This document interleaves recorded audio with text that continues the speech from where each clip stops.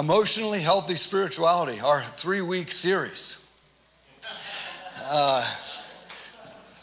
has carried on a bit further. And one of the reasons that I did not last week just push through and finish up is that we had a lot of great questions that had come in, and to try to just force them into last week's time, I think would have done a disservice to just the honesty and the vulnerability of people who are asking these great questions about what we have taught in emotionally healthy spirituality. And I don't want to reteach what the series is or emotionally healthy spirituality. If you would like to listen to previous messages, those are on lwrv.org. They're on our YouTube channel. You can find them in a lot of different places, and you're welcome to listen to those as we've talked about what it looks like to be emotionally and spiritually mature, and our understanding that it is impossible to be spiritually mature while remaining emotionally immature. So what we are asking for in fullness of life and fullness of relationship with Jesus is that we would come into full maturity emotionally. And to do that, though, means that we have to sometimes face in to things that we would otherwise ignore. Okay, so, and I think I just thought of maybe some of you haven't been here for any of the Emotionally Healthy Spirituality series. So let me see if I can give you a quick example of why this matters. How many of you are familiar with the 5 love languages? 5 love languages. Okay, so the 5 love languages, keep your hands up. I didn't make it all the way around. I didn't turn fast enough. Who's familiar with it? Okay, so I see it is you're familiar with this concept of every person falls into this category, one of the 5 categories of love languages, and you receive love in this way. Okay, so the 5 love languages being words of affirmation, acts of service, receiving gifts, quality time, and physical touch. Can you show me down just a little bit more? So these 5 love languages these are the ways that you receive love, right? And so we understand that. So if we're talking about emotionally healthy spirituality, let me explain it like this. The 5 love languages and these buckets that you receive love in, it's a great concept. Here I'm going to go right in on love language. You're like, I read this book in my premarital counseling. Okay, here's what I would say.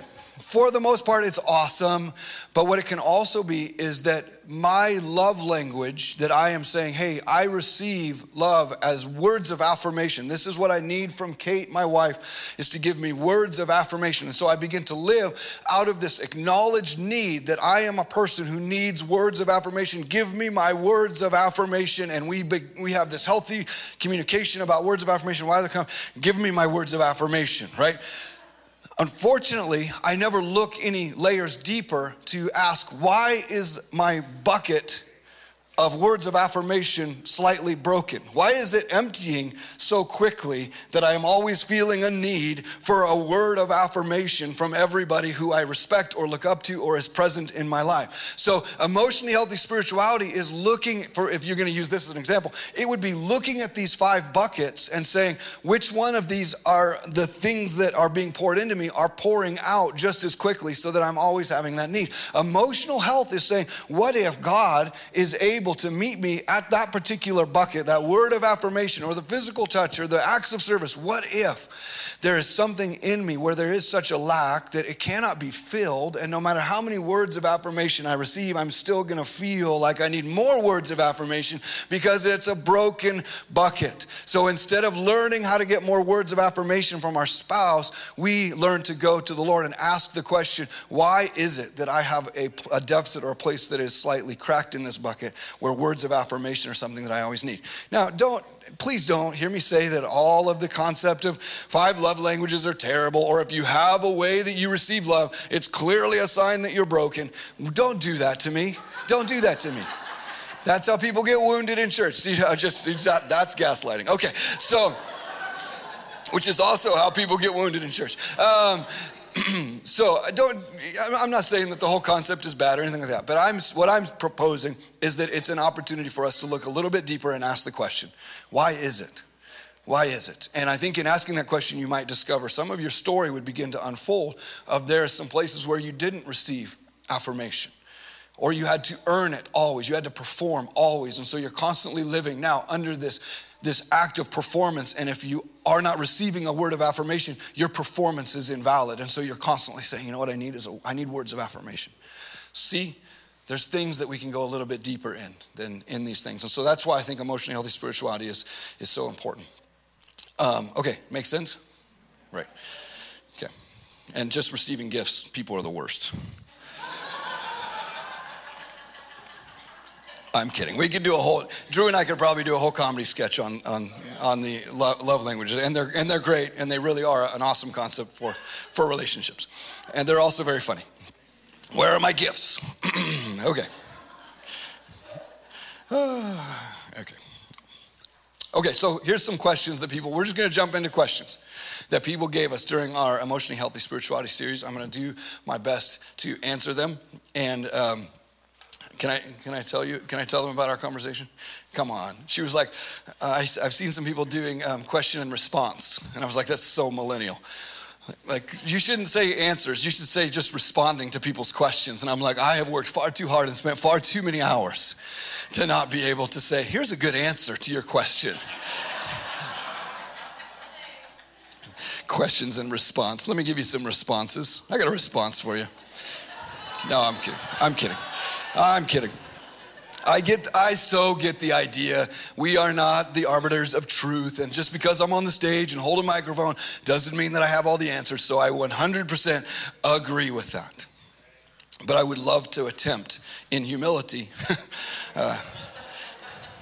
which is my love language, to give you some answers. So question 1. Emotionally healthy spirituality, we've been talking about looking at our emotions, asking the questions why, and asking God to meet us in those places and to feel things that maybe we've learned to suppress and we've learned to push down. We want to feel these things.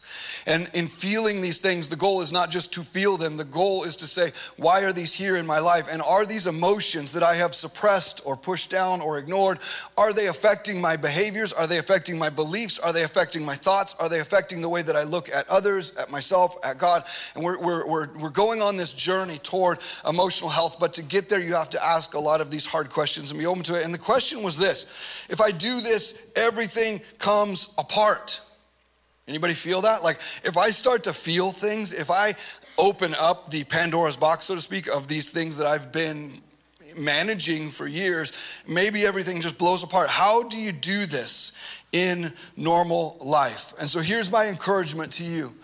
For those that might be asking that question, how do we do this in normal life? He is faithful to walk with you into these emotions and into this journey, and he's faithful to walk with you through the journey. His goal isn't to have you have a breakdown. He's not wringing his hands like, open it up, let's watch your life fall apart. Like, God does not want your life to fall apart. He does not want you to have a breakdown. But there's a really good chance that if you don't deal with the deeper realities of your spiritual and emotional life, you are going to have a breakdown. So it is not God causing a breakdown, it is God helping you avoid a breakdown by giving you a breakdown. No, I'm kidding. I love you guys. But if you're just holding everything together and staying under some semblance of control, there's a really good chance that you may not recognize it, but holding it all together is actually leaking out on other people. And the things that you're not dealing with are still impacting you, your heart, and the people around your life. So we can continue to ignore and do the religious behavior stuff, and we can ignore the things that are going on, but we have to understand that in ignoring those things, you are still impacting and affecting and leaking out onto the people around you. I would say it like this, is that there are seeds on your life, and everywhere you go, you are dropping those seeds, and those seeds are coming to life in the soil of relationships and people around you. What kind of seeds are you dropping? What kind of seeds am I dropping? And I want us to pay attention to those things. And I understand that just tackling this stuff in the midst of normal life feels extremely overwhelming. But you have a choice. You can either cause yourself to pause. Like if we're using the breakdown example, think of it as a vehicle and you're leaking a little bit of oil. There's some tires that need to be rotated. There's some things that need to be taken care of. You can go, oh, don't worry about it. Just keep going, just keep going, just keep going. Like forget about it. Or you can pay attention and say, you know what? We probably need to take this car in for a time of maintenance, or we need to pull it into the garage, take some things apart and get it to a place where it is now okay to drive around. Because just like in our life, if we don't stop sometimes and take care of the things that God is pointing out, then there is going to be a breakdown. But the breakdown doesn't get to be chosen. The spot you break down doesn't get to be chosen. It's going to be a place where you could be out there pushing way too far, going way too far, and it breaks down. That vehicle breaks down. And sometimes the vehicle of our spiritual and our emotional life, when we're not caring for it, or we haven't been taught to care for it, and we ignore the warning signs, there will be a breakdown. Where is it going to happen? I would rather that we choose to do it within community, within safety, within the process that God is giving to us or offering to us, instead of just pushing until it happens. That's not God's heart for us. And I want to say this too, is that too often we equate breakdown to failure of faith rather than the inevitable result of faith. So if this faith, this journey with Jesus isn't working for you, I want to say, join me and everybody else, because the whole point of me putting my faith in Jesus is that everything that is working on its own starts to kind of fall apart, because the whole point is that I'm placing all of my life on Jesus. And so my old coping mechanisms and my old feelings of control and the ways that I might get the things that I want, those things used to make life work. But the whole point of faith is that I am now throwing myself onto Jesus, and those old ways of doing things, they no longer work. So when I'm saying to you, following Jesus means you're gonna feel a lot of times like this isn't working. That's the point of faith, is that you're releasing the old things that used to work in order to rely fully on Jesus. And he is allowing us to come to that place of radical dependence on him, even if it means that some of our mechanisms and ways of getting what we want and doing the things and controlling stuff all come apart. The more that I anchor my life in Jesus, the more that the inauthentic and counterfeit things will fall away. And it's easy for that to feel like this isn't working. It is working. It is working. Okay.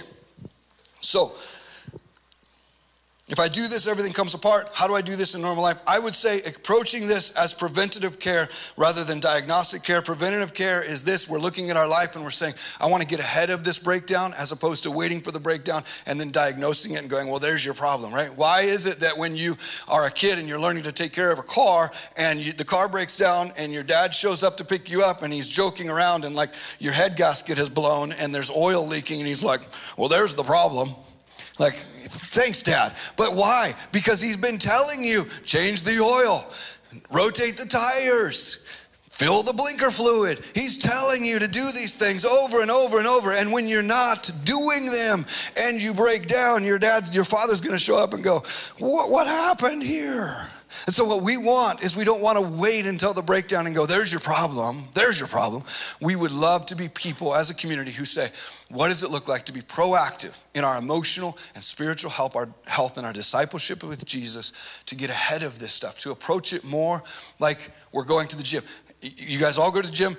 I mean, we all have tried to go to the gym. We've done the January thing, right? Where everybody's like, we're all signing up. We're all going to do our thing. We're going to change. This is it. Why does that fail? Because we try to do everything all at once. We're like lifting this thing and we're running and we're changing our diet and we're changing what we want. We're changing our sleep pattern, all of that stuff. It's good because it's preventative care, but if we get carried away trying to do everything right out of the gate instead of having patience with the process that the Lord has us in, we might run ahead and burn ourselves out. I want us to be people who do approach this like a gym community.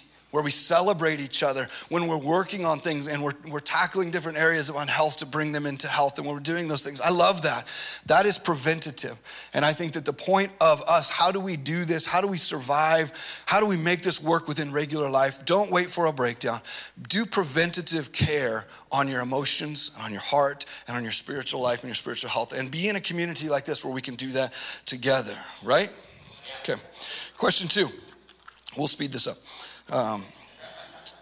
I want to stop feeling, not feel more. How do I stop feeling? A lot of you have brought this up of saying, like, I am in a state of consistent, or what feels like on the verge of a consistent emotional breakdown. I feel like if I don't pull out of it, I'm not going to be able to function as a parent, as a spouse, as a friend. And that can be very real. Is that I'm up here saying, let's unpack, let's take a look at the things that you're not feeling. Let's take a look at the things that you're suppressing. Let's even ask really hard questions about your history, your timeline, traumas that you've experienced, stuff that's going on that is affecting you.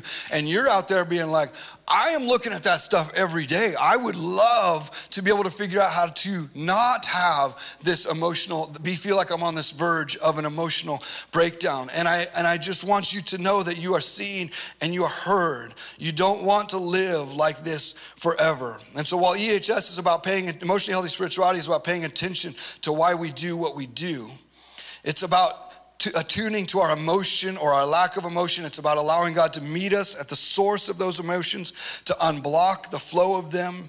You may not have that problem this morning. You may be the opposite. Too aware of emotions, too aware of the hurts of your past, too aware of whatever it might be.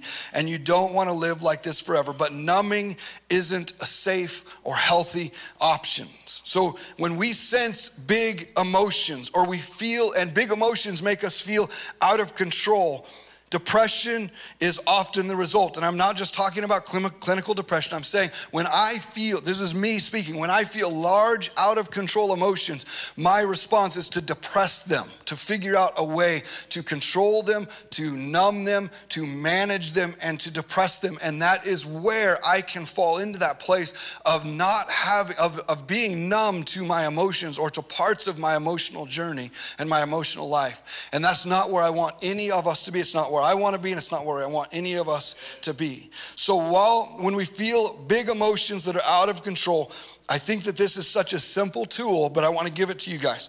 The feeling wheel is a rad tool that if you guys will look it up, it has our basic emotions and it has layers in a circle, and out from that is your basic emotions, more of them, and then more of them. And what it is it's helping us define and be able to articulate what we're feeling. Now, articulating what we're feeling is not the solution. It's not like the end goal, but it is so valuable when we're starting to feel out of control around our emotions. What do you feel? I don't know what I feel. To be able to say, I feel blank. Then you've begun to see and have a sense of healthy control rather than just trying to control emotions through numbing. And you can ask the question, where are you coming from? Okay? So while I cannot encourage you to stop feeling, I will encourage you also, beyond the feeling wheel tool, I will encourage you to have a safe place with people who you can let it out. You can let it flow. Create a place in your physical life and your spiritual world to grieve, to agonize, to vent, and visit it as often as is needed. But I don't even want to say learn to leave it there, because I think that can be a misconception. But having a place where I can go, whether that's a person or that's a part of my prayer journey where I'm alone, or if it's a community of people who I know and trust, and I can go to them and I don't have to put on any performance, I don't have to pretend or anything, and I can just let it out. In a sense, I'm leaving it there. I don't mean leave it there like, oh, all better. I mean, I am allowing the scripture for us to bear one another's burden, to be fruitful in my life, where I can share my burden with other people. And in so doing, I'm taking some of it off of my heart and some of it off of my shoulders. And now I have an ability to go, okay, life feels more manageable because I have safe people and places to let some of this out while I'm in the process. Does that make sense? Okay, so also I would encourage you, as you're working through the physical responses to it, a counselor, a therapist is so vital to your journey of letting some of this out. If you're dealing with large traumas or wounds or pains or out of control emotions, having somebody that you trust to lay it out to, awesome. Having somebody that has the professional and wisdom to be able to hear you and then help you and give you tools, also awesome. So I would add that as a tool is to speak to a counselor or a therapist and make that a regular part of your life. One of the reasons that people are so hurt, have been so hurt by church in the past, is that we want to try to be everything to everybody. We're like, oh yeah, come and talk to me and then we'll do this and we'll do that and we'll do that. That's not healthy. I don't have the ability, the understanding, or the expertise to be able to help everybody, or maybe that many people at all. But there are people out there that do, and so for us, reaching out to those people is extremely important. Also, here, remember this, our stuff isn't going anywhere. You will often hear us say the phrase, you are not in a race, and your mess does not disqualify you. You may see a closet full of stuff, but that doesn't mean that you have to pull it all out at the same time, strew it about your house, spread it around, and live in it. Inviting Jesus into that place is to trust him to open up the hidden places, the closets full of junk, to open those up and to take out the things that we're ready to deal with and that he wants us to deal with in that place. So just because you know that there are closets and spaces full of stuff to deal with doesn't mean that you have to rip it all out and make a huge mess of your life in the midst of it. So being okay, knowing I have a lot of things that I'm dealing with right now. That's true. Number one, that's true. Number two, you're not in a race. You don't have to pull it all out and deal with it by next week. Take a deep breath. Release that pressure. He knows where you are. He's not going anywhere. You're walking through hard things, me walking through hard things, does not disqualify us. So we can allow the timing and the presence of the Spirit of God to lead us in and through the things in the timing that he has for us to go through this stuff. I would say this, we say this a lot of times to couples that come and meet with us and they're like, my marriage is so hard. And we're like, well, tell me why your marriage is so difficult. And it's like, because we're just constantly working and we're working and we're working. We go to this class and then we come home and we practice this communication tool that we've been given. And then in the morning we get up and we read our word together and we share it and we journal together and we talk about all the reasons why we're having a hard time with one another. And then we're working on our marriage and then we're reading this book together and we're doing this thing. And I may be exaggerating, but it feels like that. And I'm like, whoa, wow, if you are constantly working on your marriage, you are not enjoying your marriage. And you have turned your marriage into a job or a project to fix rather than what it is meant to be is a deep well of joy. And so what we teach people is this, in your marriage, you take a step with your right foot, and this would be, hey, we've got hard things that we have to face. You're gonna work on those things. But your left foot is gonna be, but you know what? We're gonna go out on a date and we're gonna go dancing and we're gonna enjoy one another. We're gonna have some fun. And in the midst of that, we're gonna keep working on some hard things that are gonna come up every once in a while. And then we're gonna take a day trip to the coast with a picnic and we're gonna have a blast together and we're gonna enjoy it. And then we're gonna keep working on some of our communication stuff that needs to be fixed.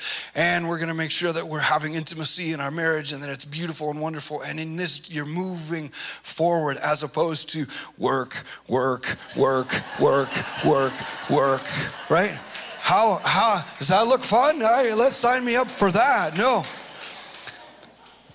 And so I think this is so true of our seasons when we're going through hard things. And you might be in a season where you are really going through it. And God wants to meet you in your process, but he also wants to meet you with his compassion. He wants to meet you with his joy. He wants to meet you with his love. He wants you to get to experience and take from the fruit of his presence and his life that he has for you so that you are working on hard things, but you're also enjoying his presence. And you're working on hard things, but you're pulling from the life that he has for you. And in so doing, you are not just spinning in circles on that thing as opposed to moving on a walk with Jesus. Question 3, what are some tools to differentiate from reactionary responses that we pull from our past and moving to future-focused transformational choices and behaviors? What are some tools to differentiate from reactionary responses that we pull from our past and future-focused transformational choices and behavior? The example is this. I used to feel guilty for not reading my Bible every day, but then I processed out religion. I stopped reading regularly altogether for years, and that was an unhealthy pendulum swing as well. And so the recognition of going, I felt as I was a child to say, I had it hammered into me, you gotta read your Bible every day. And then you come into this place of freedom where Jesus is like, it's okay if you don't read your Bible every day. And you're like, whoa, Jesus, really? Are you sure? You're like, it's okay. Okay, cool, I'm not reading my Bible ever again. And you're like, wait a minute, whoa, okay. So your pendulum has just swung out of that. So the question is great. It's like, okay, I'm processing things, I'm coming into emotional health, I'm letting go of behavior stuff, but do I just lay back and let it all go? Or how do I make good choices in that? And so the first thing I would say is this. The question, the example was, I used to feel guilty for not reading my Bible every day. The first thing I want to mention is this. The emotion of guilt, especially associated with your relationship with God, is always a powerful indicator that something is off. So unrelated to this question, I just want you to hear this. If you are dealing with guilt in your life, it is a powerful indicator that something is slightly off when guilt is part of your relationship with God. Okay? We are not to be people of guilt who are carrying guilt. Guilt is a pathway to shame. Shame is a suppression of who we are, and we will live in that place of shame. And so we want to make sure that guilt is not a part of our relationship with God. Guilt should never be present as a motivating factor in our walk with Him. Otherwise, what we will do is we will internalize guilt, and we will internalize it into other areas of our life, or we will form judgments against ourselves, and then we will start to form judgments against others. When I live with guilt as a motivating factor, I start to present judgment out to other people who aren't measuring up to this impossible standard that I'm holding myself to. But people don't understand that in my internal world, I'm holding myself up to an impossible standard and then hammering myself with guilt. But what they experience is an unchanging person who is responding to them in judgment. I'm working this hard internally. Why aren't you working hard? Why are you getting away with that when I'm having to do this? And so whether we recognize it or not, guilt becomes this thing that forms judgment, and it starts to impact the world around us. So the second way I would answer this question is this: be with God rather than do for God. This is from emotionally healthy spirituality. We do not want to do things for God to get His acceptance, to perform, or any of these things. We want to be with Him. So, speaking of what we have been raised in Christianity with, we might call this discipleship behaviors. We may recognize that we are doing the right thing for the wrong reason. So when we're looking at these discipleship behaviors that we've been given as Christians, to pray, to come to church, to give financially, to memorize verses, read the Bible, to do those things, we may recognize that we are doing those things for the wrong reason. What we should do then is reform the wrong reason, not throw away the health of the things that we are doing to grow our relationship with Jesus. So it's easy for me to remove the thing instead of reforming the wrong reason. Here's some tools that I would give to you. Tool number 1 would be contemplative spirituality, meditating on the word rather than reading it, and writing and creating in response. So if we're talking about the Bible as our example, you were told you have to read the Bible to be a good Christian. Now you're discovering, wait, I don't have to read the Bible. I don't have to, but you need to. And in needing to, what if you did it in a way where you weren't just doing a 1-year reading plan, but instead you took all those years of reading the Bible religiously and you just got up in the morning and you said, Spirit of the living God, come and meet me in this time. As I meditate on your word, would you bring to my mind today a verse, a scripture, a story that you want me to meditate on that's going to be a nourishment to my soul, that's going to be reformative to my being to become more like Jesus, and is going to show me how to respond to the world around me. And you may find that you have deposited so much scripture into you that the Spirit of God is able to just talk with you, and you are able to meditate more powerfully on the word than you ever have experienced it by just reading a certain segment and checking a box so that you can get through the Bible in a year. Do you see the difference to it? Do you see the beauty to it? Do you see the importance of the word, but the ability for us to approach it as the Spirit leads us? So that would be a tool, a practical tool for that particular example that I would suggest trying. Okay, tool number 2.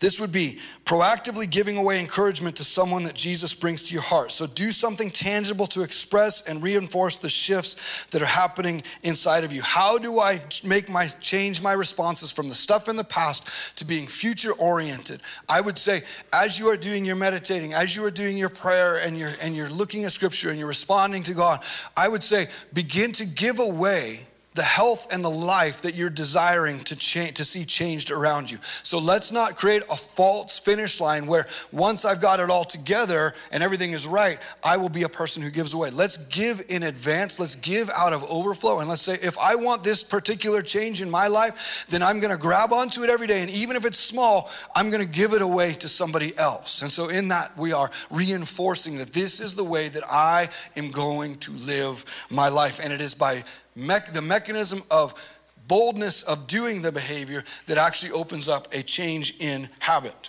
Okay, so question number 4. As I pursue who God is calling me to be, I am changing, and in the process, the people and the things that I used to enjoy are changing, and I talk and think differently. How do I determine who or what is appropriate to cut out or put in as the transformation continues? Let me read that one more time. It's a long question. I want to make sure you guys are engaged to it, so that as I go through a lengthy response. As I pursue who God is calling me to be, I am changing, and in the process, the people and the things I used to enjoy are changing, and I talk and think differently. How do I determine who or what is appropriate to cut out or put in as the transformation continues? So a few things I would like to say about this question. Great question. Number 1. There's a difference between disappointing people and intentionally judging and cutting people out of our lives in an unhealthy way. So for us to be an emotionally healthy spirituality indicator is that you are okay with people being disappointed in you, but you are not aggressively looking for or causing people to be disappointed in you. Right? Like, I've reached this place of maturity. I don't care if you're mad at me. You're lame, right? No. But if I am walking into new seasons of health and that is causing me to grow away from people or in different directions and people are disappointed in me, I still sleep well at night. Emotionally healthy spirituality indicator, how well do you sleep when someone is disappointed in you? And it's a huge reality check for us to understand how much is it that I am living for the approval and the acceptance of others, as opposed to being able to be like, you know what? On my journey towards health, people are going to be disappointed in me sometimes, and I'm still going to get my sleep. And I'm okay. And that's okay, right? Because I'm not being a jerk, but I am saying this is the way that God's calling me to go, and I'm confident in this journey, and I'm okay with people being disappointed in me. Number 2, sometimes our journey toward health means a redirection of our resources, emotional, spiritual, and relational, and that's okay. If we are moving towards health, we can maintain the relationship to a degree, the relationships around us that this person was asking about, even if that relationship is changing. Meaning, relationships don't have to end, they just transition into something else. We can maintain the bridges of relationship. We can keep the bridges up. We just may use them a lot less. We're not looking for reasons to cut people out of our lives. We're taking care of these relational connections. We're taking care of these bridges, but we may not walk across them as often, right? So not all relationships are meant to last forever. Hear me. Some of your friendships are going to change from season to season. As your passion changes or as your connection changes and you begin to pursue different things or go after health in certain areas, there may be people who don't make that journey with you, and that's okay. They were a beautiful friendship for that season. You don't have to cut them off and kick them out. You grow into the things that God has for you, and you maintain those connections to the best of your ability while not pouring in a ton of emotional energy because you're afraid of them being what? Disappointed in you. It's okay. So, hold relationships with an open hand, and if they grow apart, so be it. So in extreme cases, in reference to this question, in extreme cases where cutting someone away from our life is necessary, please do it with boundaries and not rejection. So here's how boundaries work. To grow new relationships with people that have been in our life a long time, and maybe we have some unhealthy ways of interaction, we are going to create a boundary now with that person. The way that we do this is by stepping back from that relationship for a season and creating some space, or what we would call differentiation, okay? And so as we take back that space, we now create a boundary. As we step back towards that person, we create a boundary, but the boundary is you don't get access to my life any way that you want, or maybe the way that you have before, but here is a gate right here, and this gate is open to you, and it says kindness and respect over the top of the gate. So as long as you come into this gate with kindness and respect, you can come into this part of my life. And if you choose not to use the gate correctly, then we will gently nudge you out of the gate.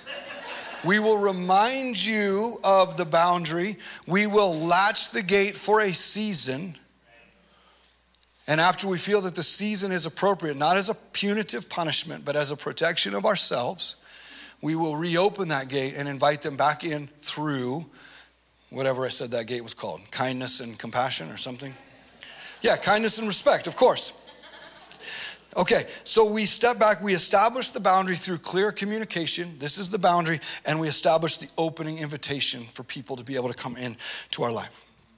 So, number 4 part of this question, if you have existed in a passive-aggressive, codependent, or toxic relationship, relational, emotional, or spiritual ecosystem, your recognition of it and your desire to change will be perceived as a threat to the established way.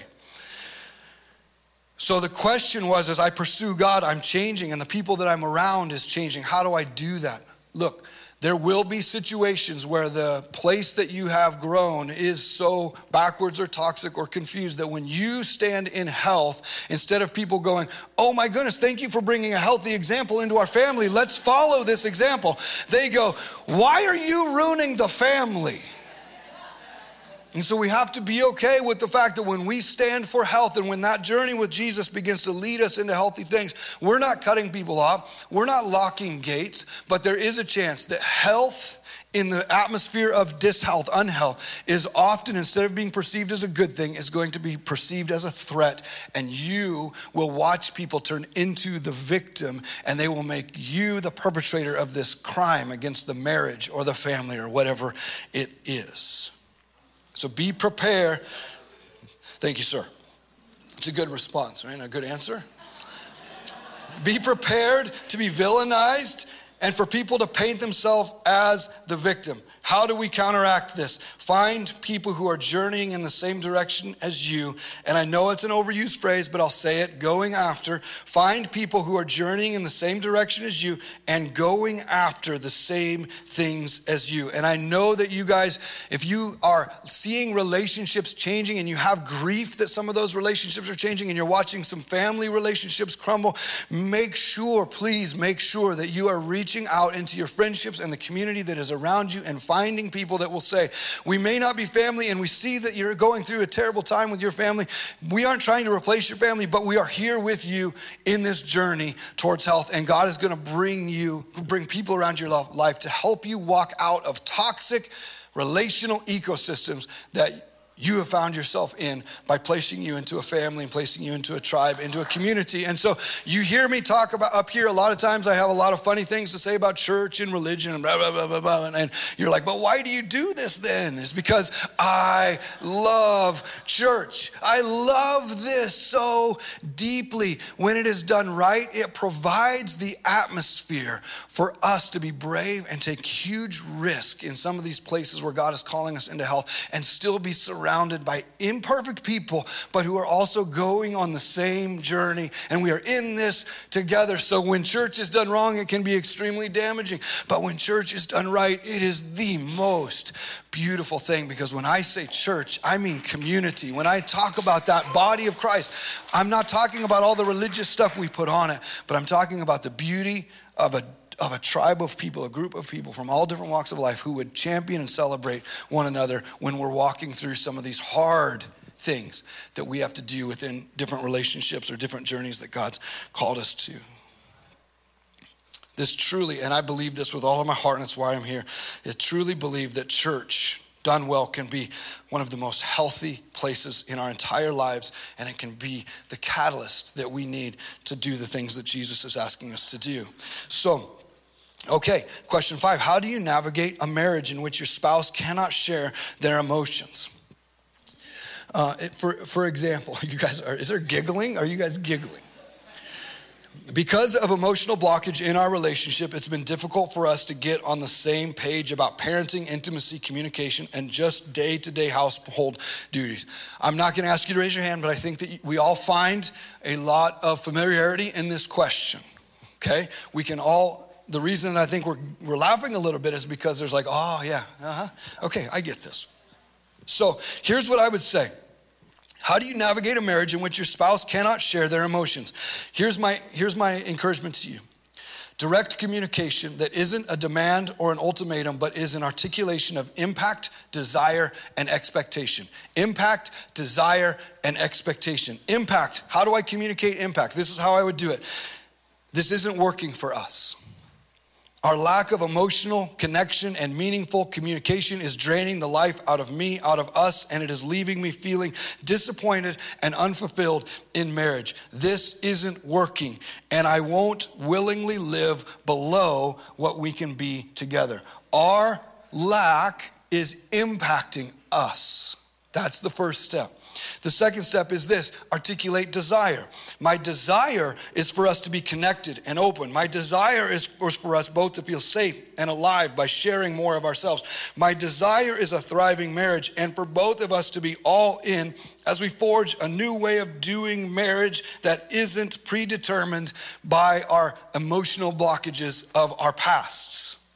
And then I state an expectation. My expectation is that we will both work to come to a place of vulnerability and health in our emotional maturity, our responses.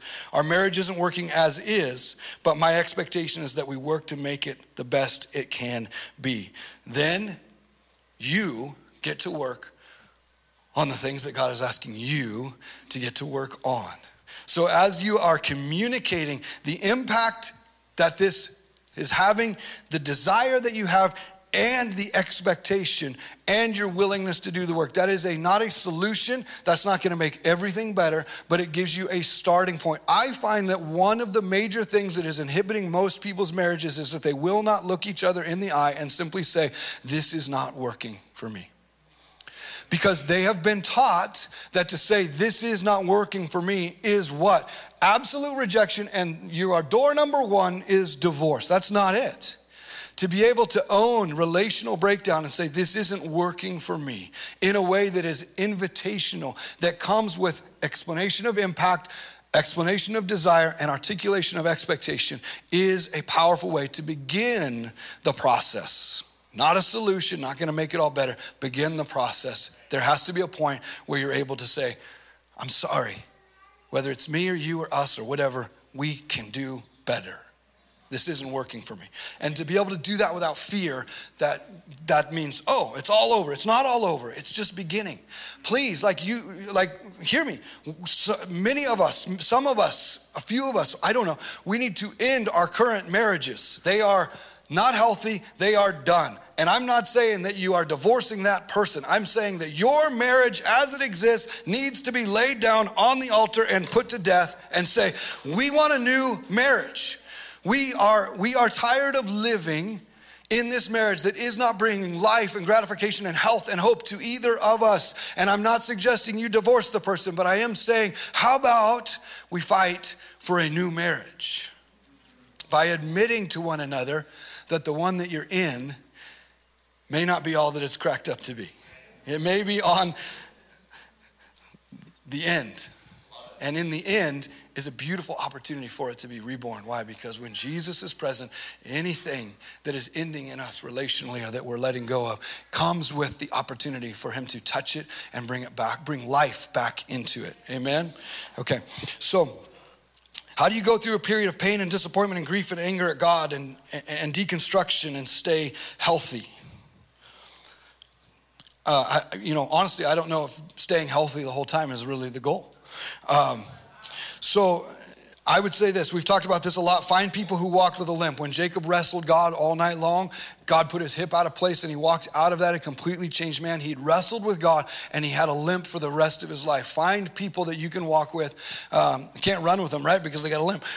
So find people that you can walk with who have a limp because they've been through difficulty. They've been through the long night of doubt. They've been through the long night of mystery. They've been through the long night of grief, and they've come out the other side, not with a perfect relationship with God, not like, oh, I'm totally healthy, but they have this thing of saying, I have been face to face with God in the midst of this, and I'm walking it out with this limp, not trying to hide it.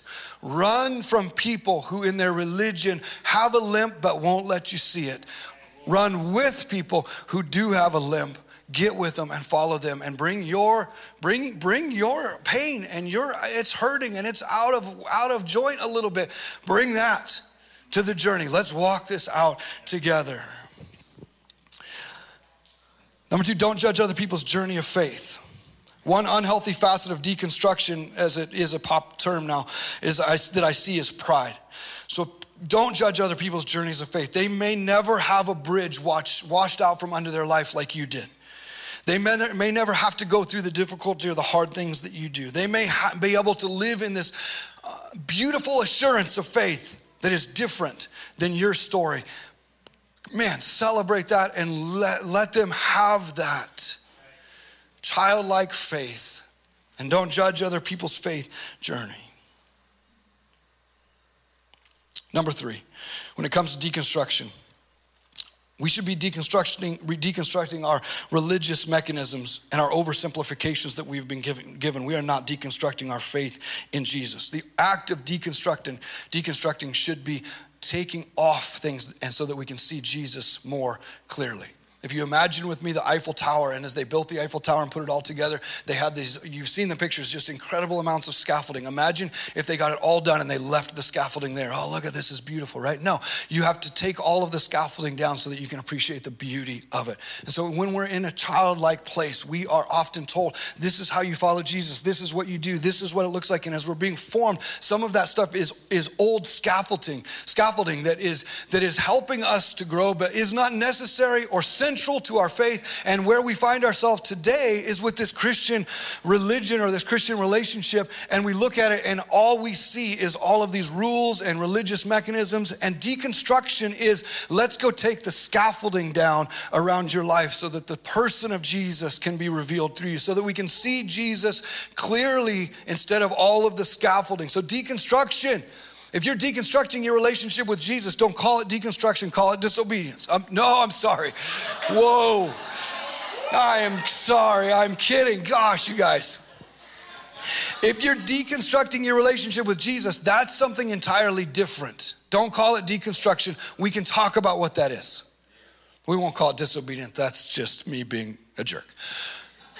If we're deconstructing something, let it be we're deconstructing the stuff around our faith that isn't Jesus, that needs to be removed so that we can see Jesus clearly. Okay, good. You guys, are you back with me, or did I offend everybody and you're all done?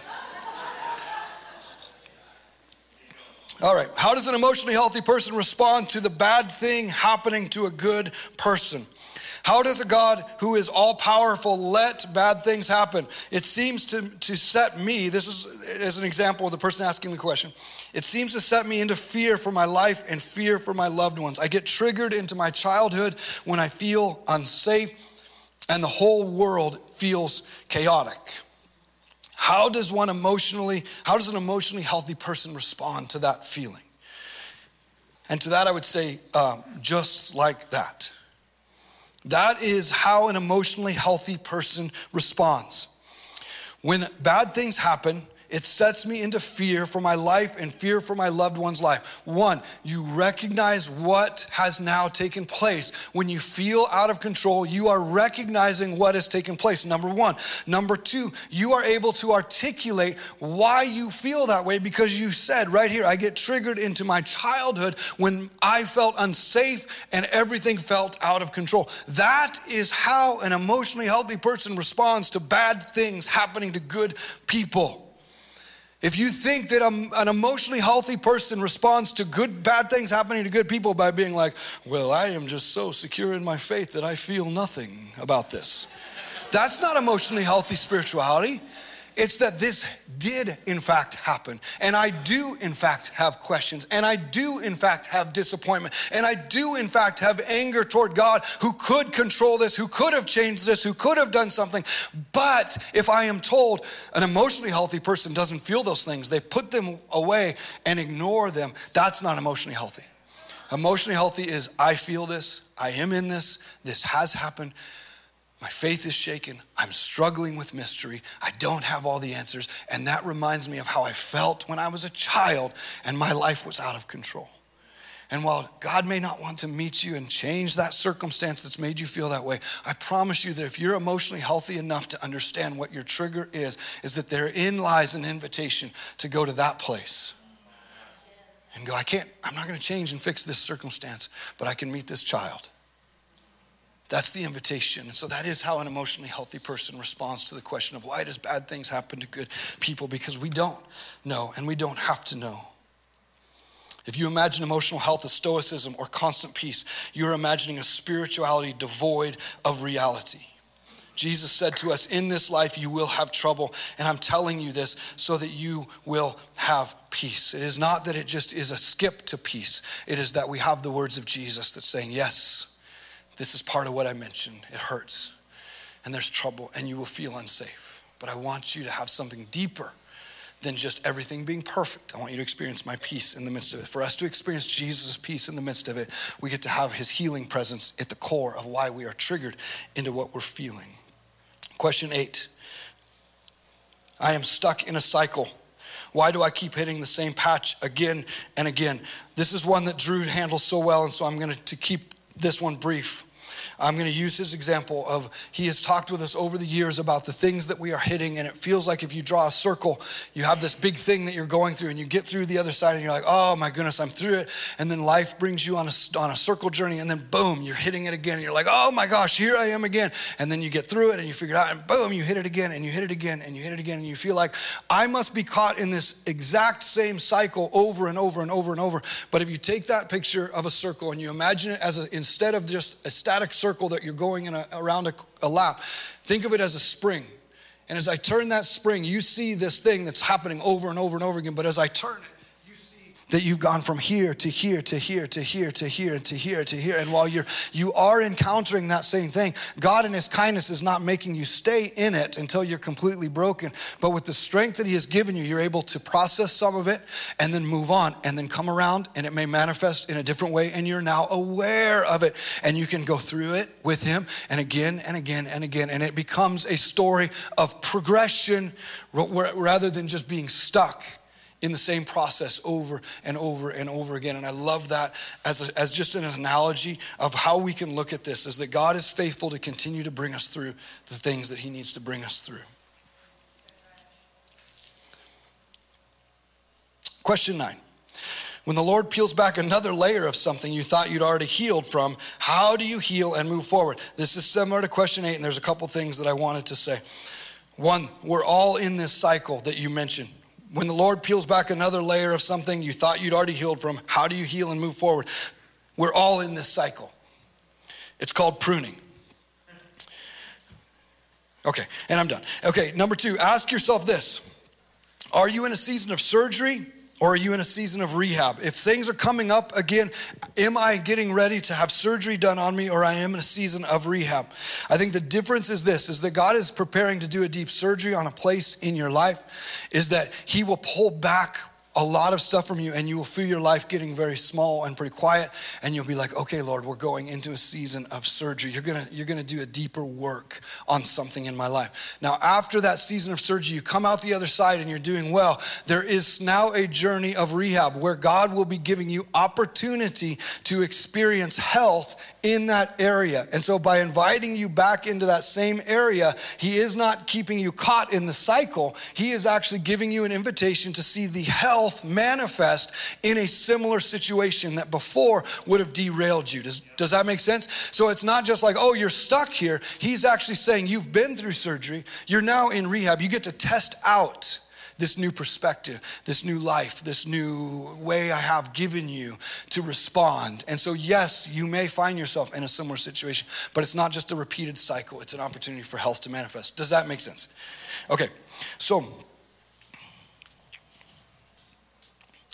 number 10, we're doing it. The countdown is on.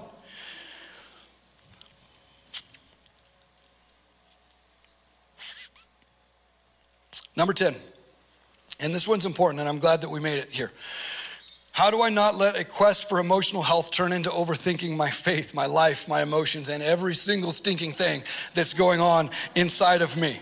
So listen, this is so true. Emotionally healthy spirituality. Some of you are like, oh my gosh, can we stop with just like looking into our emotions all the time? All we're going to be doing is we're going to be sitting here like overthinking every single thing that we feel and why we feel it, and how are we going to have any opportunity to be effective people within our society, because we're constantly like, I wonder which childhood trauma that's associated with, and it's probably my lack of this, and it's probably my lack of that, and you're like, oh, get over it and just get out there and live your life, right? So how do we say, I want to be emotionally healthy, but I don't want to overthink my faith? So the goal of emotionally healthy spirituality is to become more like Jesus, not hyper-fixated on your feelings, not hyper-fixated on your wounds or your lack of healthy upbringing or whatever it is. We are to become more like Jesus. And I believe that in the act of becoming, the invitation of becoming more like Jesus is that our roots go down deep into his love, and that our inner man grows strong from the roots that are in Jesus. And so we have this invitation of our inner person growing strong by paying attention to where we are rooted. And if I am rooted in broken emotional systems, if I am rooted in incorrect beliefs, if I am drawing my sustenance, my spiritual and emotional sustenance from anything other than Jesus, the result of it will not be the fruit of the Spirit and Christ-likeness. The fruit of it will be systems that are being repeated and perpetuated from my family of origin, or my trauma, or my past beliefs. And so what we want is to become more like Jesus, not to just fixate on all of those particular things. He isn't looking for every little thing. He's looking for the ones that keep you stuck or are causing you or others pain.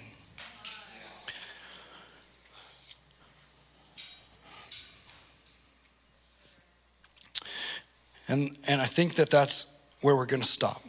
So he isn't looking for every little thing. He's looking for the ones that are keeping you stuck or causing you pain. The other day, Kate and I were fly fishing, and we had to go through blackberry bushes.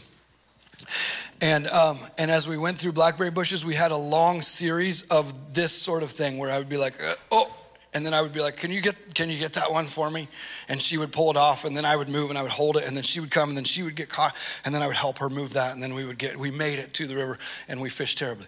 And so then I was thinking about this, is like, Jesus wants to remove from you the things that are sticking in you and keeping you from moving forward. And I could just drag forward, I could do that, end up with cuts and torn clothes, Or I could be conscious of the process of sometimes taking a step back, unhooking something, and then being able to move forward. And so the thing that I want us to recognize in emotionally healthy spirituality is that he is not caught up on every single thing. You are not a project to him. He's not trying to fix everything, but he is trying to take you into a place of health of the things that are hurting you, causing you to be stuck, or hurting others around you. And for us to be Christ-like is to allow the fullness of his life to come out of us. And so I will close with this.